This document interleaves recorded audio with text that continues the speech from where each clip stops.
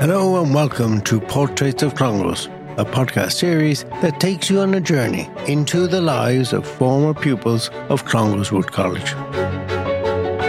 My name is Rossa McDermott, and in this podcast series we will speak with alumni from Clongowes to hear their first-hand accounts of the transformative impact the school has had on their lives. Today in Portraits of Clongowes we talk to John Oxx, trainer of thoroughbred horses. He's best known as trainer of Sindar and Sea of the Stars. John Oxx, welcome to Portraits of Clongowes. Your time in Clongowes Wood College, how was it and what are your memories of it? Well, good memories of it. I was there from 1963 to 68, so that's 60 years ago now this year, which is a dreadful thought. But yes, I've mainly good memories. It was boarding school in the 60s. I mean, we all know that wasn't like school is today, it isn't like boarding school is today even. But were you the first in your family to go? No, I wasn't. My sister was a little older than me, and she had been in boarding school. All right. So I wasn't looking forward to going to boarding school at all. I was, quite country lad, a bit shy, and I had misgivings about going to it. But my sister, didn't have any horror stories from her time in boarding school up to that point. And I had a pal from primary school here in Kildare, Paul Burke, who was going as well. So I had a companion. And so off I went and didn't know what to expect, but got through it all right. I think I got through the beginning. I've no bad memories of the first day, so that's a positive anyway. Yeah. I didn't get off to a bad start. And all I remember from the first day is there was some fuss about collecting books. We had to go to a little hatch, and all the bookstore was in behind the hatch, and you got handed out whatever books it was, and then off we went. So I've no bad memories about it to begin with, Yeah. But it was what it is. I mean, I was just thinking about it, and I suppose you could start with the negative things about boarding school in the 60s. You were definitely away from home because there was no let up. We had no midterm breaks or anything, so you had this 3.5 month from September up to Christmas. It wasn't far off 4 months when you were just locked up. And I think everybody had the idea, including your parents. The parents of the day had the idea that boarding school wasn't going to be nice, that you'd have a period of adjustment, but that it was good for you, that it would harden you up. I don't think we all agreed with this theory. But it was definitely a theory. But I suppose most people, not everybody for sure, not nearly everybody, but a lot of people probably ended up going along with it and feeling that it did do them some good, and it certainly did me good. You didn't feel distant from home. I mean, you're from Kildare, you weren't really that far away, but it still felt kind of a distance for you. It did. It was only 20 minutes, 25 minutes. I mean, you would have cycled it really if you were hard pressed. But it might as well have been 1,000 miles away because correct. That's it, and you couldn't phone home until we were a bit older. Maybe halfway through, I used to be able to phone home. But we had letter writing after Mass. I think it was on Sunday. Yes, correct, we were given a bit of time. One of the things we had to bring with us as part of our luggage was writing paper and envelopes and probably stamps too, I suppose. And we had to write home every Sunday. So that was our method of keeping in touch with the outside world, And were you homesick or anything, John, those early years, or? Oh, I was, like most of us. Yes, I was, yeah. No, I didn't take to it like a duck to water. The only big thing that helped me, and wasn't there for everybody. I was a bit sporty, and so I had the outlet of the free time and the all the games. I could play a little bit of everything, so I could turn my hand in some way to everything. So that was a great help. I always thought at the time, and looking back on it, that the non-sporty boys would have probably found it a bit more of a struggle. That at least if you enjoyed sports, you had that outlet and you had that bit of fun to look forward to. I don't think that didn't really change over the years. I think that still remains a valid thing. Sure. Yeah, because if you're outdoor type, there's plenty to do. If you're not, it's maybe a slightly different way of looking at the place in hindsight, I think so. And I'd say boys who didn't have that outdoor outlet, I'd say they struggled a lot more with boarding school and didn't like it. But the others, adapted, I suppose, as the year went on. I suppose by the time you got well through second year, it was a bit better. Yeah. And by third term was always more of a pleasure. It was a short term, and the weather was fine, and the long, bright evenings. It started to become a bit more fun then. But look, we didn't look forward to going back, and we didn't look forward to being there. But it was just like every other boarding school. It wasn't any worse than anywhere else at all. And as time went by, we all settled into it as the years went by. Of course, we lived in a time of corporal punishment. Yeah. So that was always an unpleasant aspect of it. And there was that regime of enforcing discipline and all that, which was just the way of the world at the time. So it wouldn't be the way it would operate today. But we all adapted to it, and I suppose most people, or certainly a lot of people, would feel they coped fine with it as time went on. And when you look back at your own life and reevaluated some of the things you took away from the school, are there any things that come to mind that helped you as tools or ways that you adopted in your way you lived your life? Well, yes. I mean, the whole thing of the discipline and the daily routine and all that was good. I mean, you don't. Yes, you have to look back on it, because at the time when you're going through school, you're not thinking about what good this is doing you, or you're not aware of what you're soaking up. But look, I have good memories of Clongowes and my time there. And my first memory really is that what a good group of people there were in my year. I have absolutely no recollection of anybody unpleasant in the year or anybody that drove us all mad. They were a decent bunch of guys. Of course, I've lost touch with them. I mean, from the time you finish up and leave after the leaving cert, most of them you never see them again. Yeah. And which is a pity, but and would your year not have had regular reunions, or were they not a thing at the time? Yeah, well, we had pretty regular reunions. I wasn't at one until the 20th for various reasons, but they had one after 10 years. But yes, there tends to be the same group of people that go to them, and they're the people that I've been able to keep in touch with. But they were a really nice bunch of guys, and they've done well. In general, they've made a little bit of an impact in their way of life. And I remember all the teachers and the priests and the scholastics and all that, and they were we some very good teachers, and we had people who, despite the regime that they had to work under as well, it wasn't. School was a tough old regime, but it was probably, looking back on it, it was tough enough for the priests and the teachers and the scholastics as well. I'm sure it wasn't easy for them, but I have good memories of them. But what did it do for you?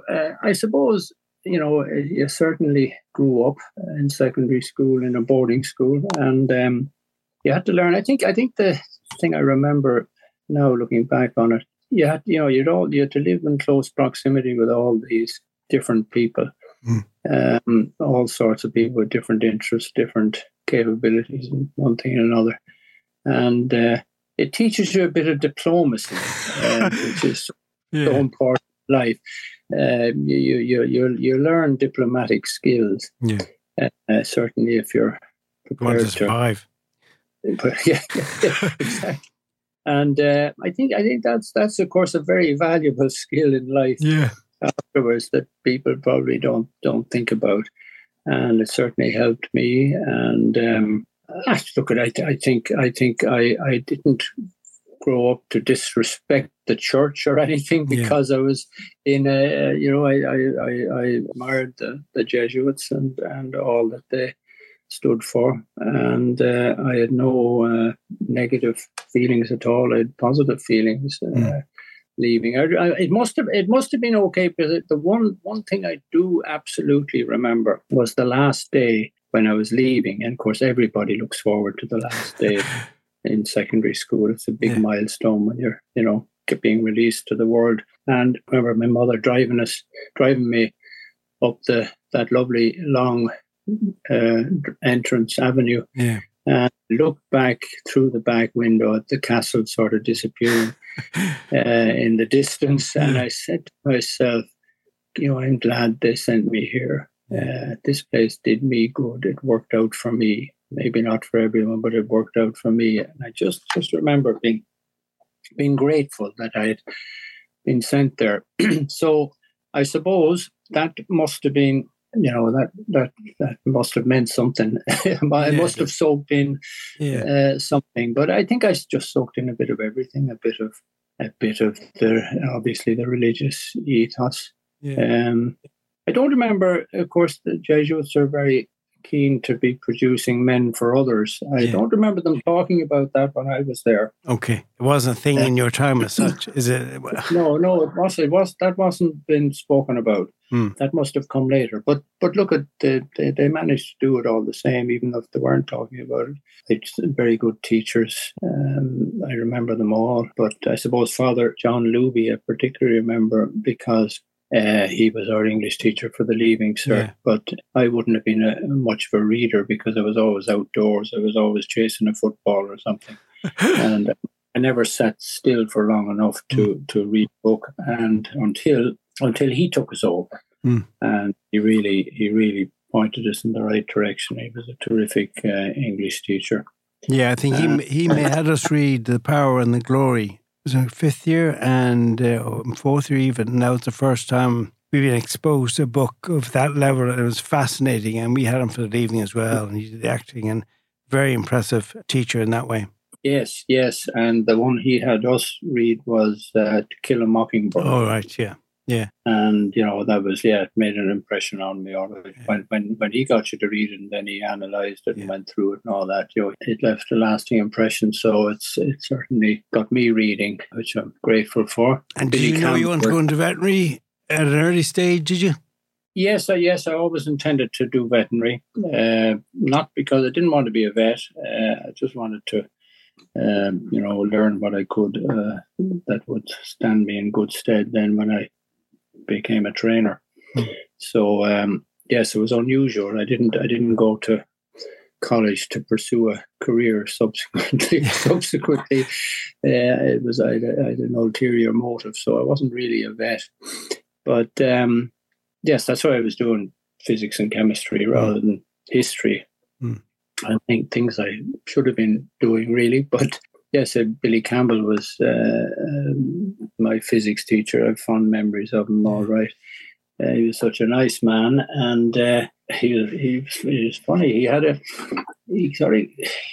During the year towards the final term, he sort of gave us the impression that he had an idea, he had a hunch of what might come up on the Leaving Cert paper, and he concentrated on photoelectricity and means of producing electricity to such an extent that you couldn't miss the tip he was giving us. You better up on this, Yeah. No, I don't know how he came up with this notion that this was coming up on the paper, but anyway, sure enough, it came up on the Leaving Cert, and I flew through it and I got this good mark in the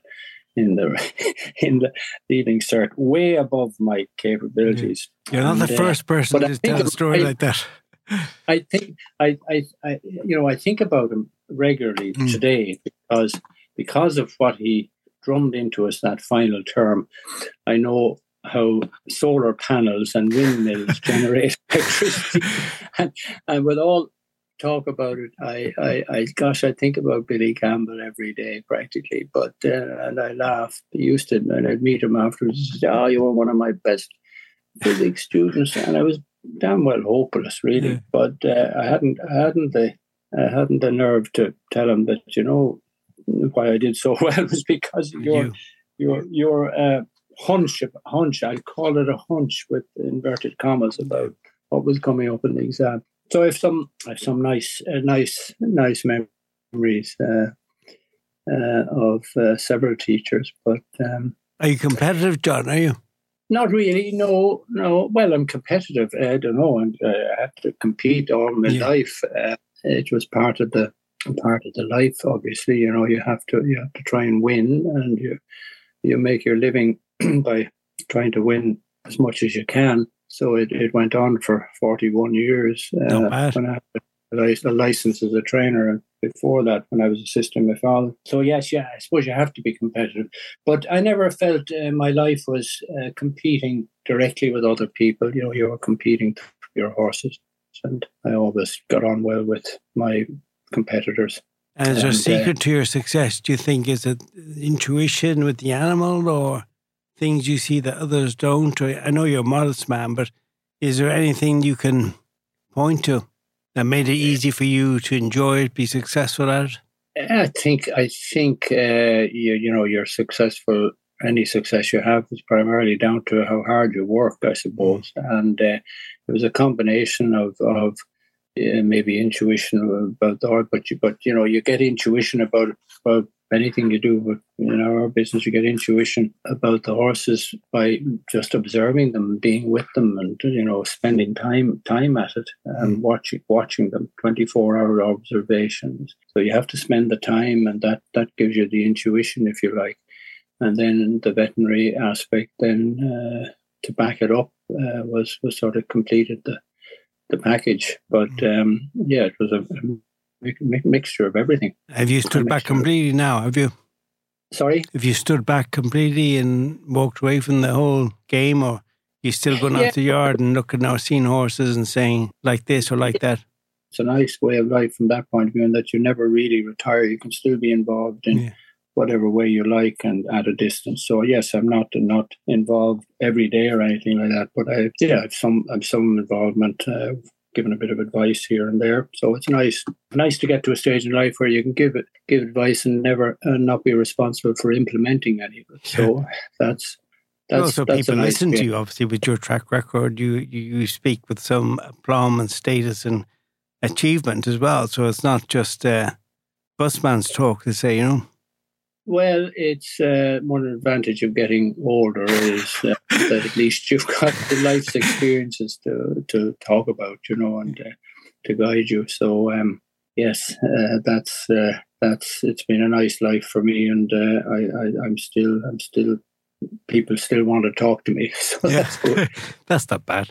And to go back to your first memory, then, is it the avenue or the first thing you saw going into Clongowes that strikes out? Was, I know the first day you were talking about, but is it visually something that always comes to mind of that first day? Well, yes. Well, of course, it's a pretty impressive avenue, isn't it? It is. With the castle at the end of it. And that's, I mean, even when I drive past these days, which I do sometimes, and look, you'd pause to look down the avenue, wouldn't you? Yeah.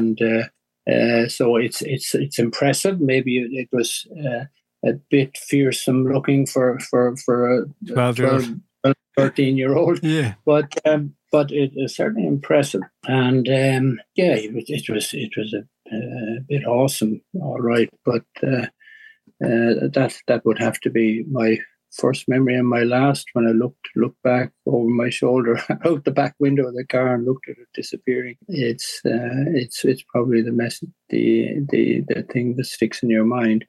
But I did have a second experience at Clongowes when our son, we just one son, and he went there in 1999 and hadn't been back much in the intervening period. But gosh, you could see the change straight away. You know that was. They could win rugby games then. And it started when we weren't much good in my time. Yeah. I think in the 5 years I was there, we got to the quarterfinals once. I'm not sure, maybe twice, but that was a big thing. If we get to the quarterfinals, we were doing well. In '78, we won I wasn't on the team, but the team won the first time in 52 years. So that was a landmark, unbelievable at the time. It's now been surpassed numerous times. Internationals, Lions players, things that in those days, John, as you know, were totally unimaginable. Yes. Yeah, well, I mean, in our time, they used to talk about when we had won the cup the last time. Was it 27.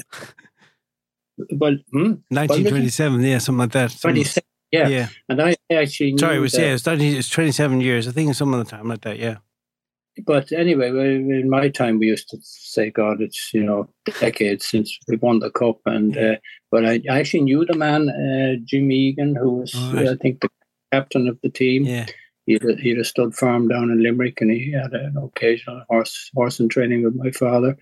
And so I actually knew him. I didn't talk to him about the cup final when he won or anything, but I think he played for Ireland once afterwards. But if he was a man in his 60s when I knew him, so he was ancient, of course, as far as I was concerned. And that was the last time. He was the last one to lift the cup in Clongowes. So you can imagine to us in the 60s, it seemed like a absolutely unattainable goal. So, I mean, now you can get pizza delivered. You get home more often than you stay there, it seems, on a monthly basis. I mean, we would say it's like Hotel California now, but they say it's very tough. But tough doesn't come to mind now as a term.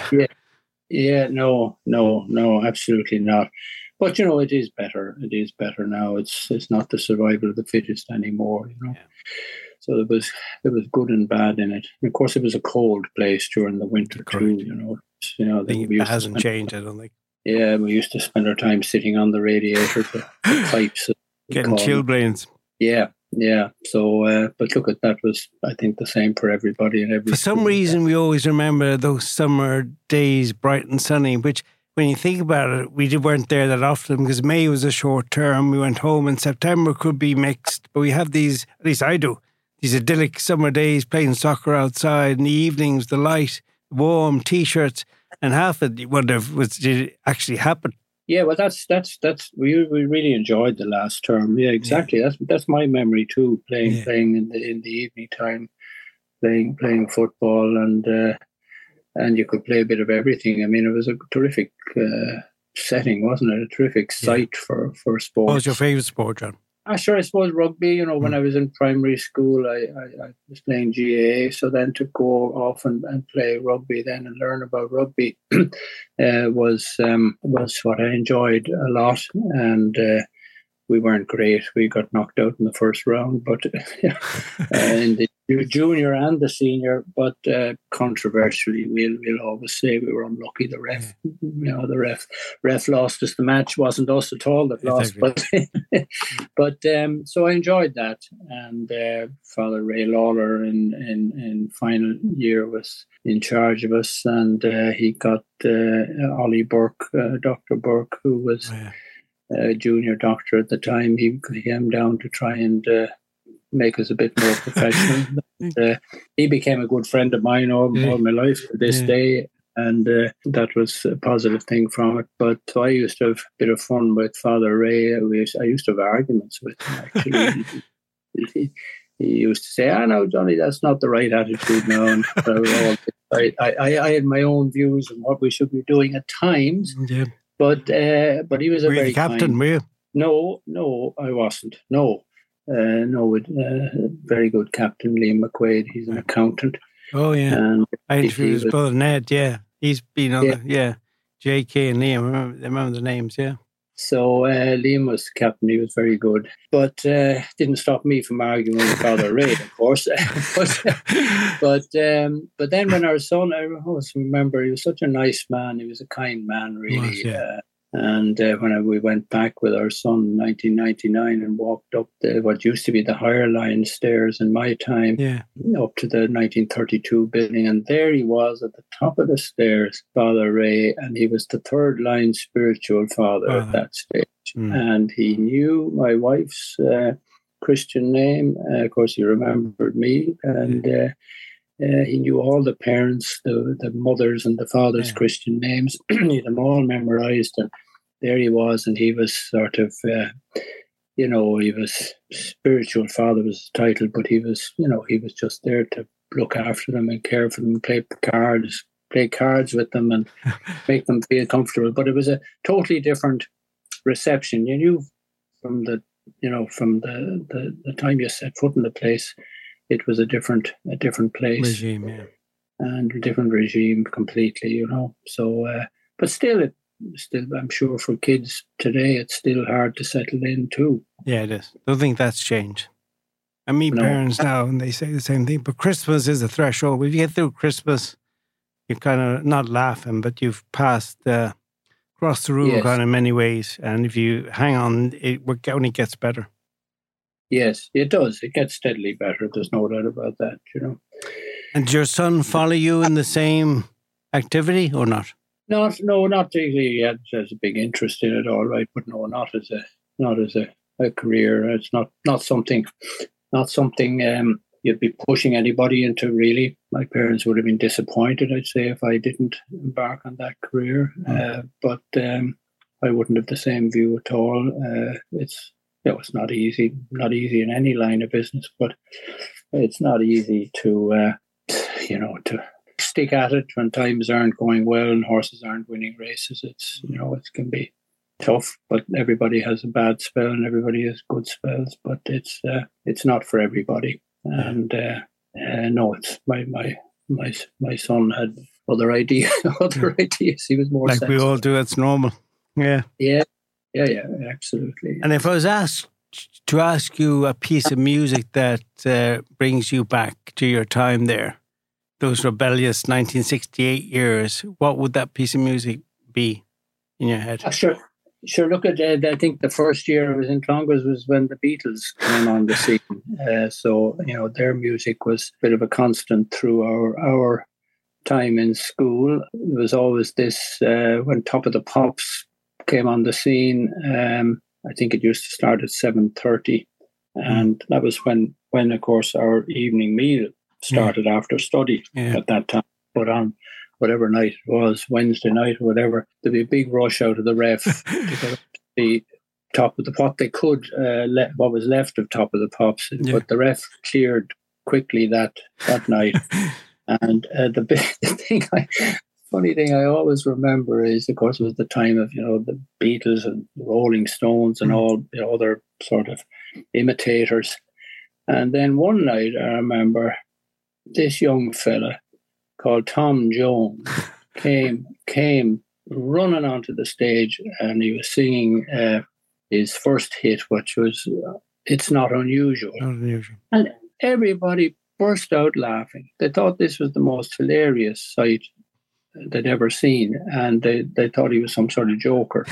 I often think of that. They burst out laughing, and sure, here we are now. All the others have gone, and Tom Jones is still singing. Yeah. So, but for some reason, all the guys found it really funny that. I always remember everybody burst out laughing. They thought he was some sort of clown, know. But he was no clown, as it turned out. Yeah, hilarious. These are the things you remember and think back. Yeah. What did we know and what we didn't know, and who would have thought, as they say. And if I asked you to summarise then in a phrase, a word, a thought, that time in Clongowes, what would that be, John? I'd say it was a bit of a time of change. I mean, it was tough, but not over tough. I think the powers that be, I don't know now, you were there 10 years after me, so I'm not sure how much it had changed, but I had a feeling that it was a time of change.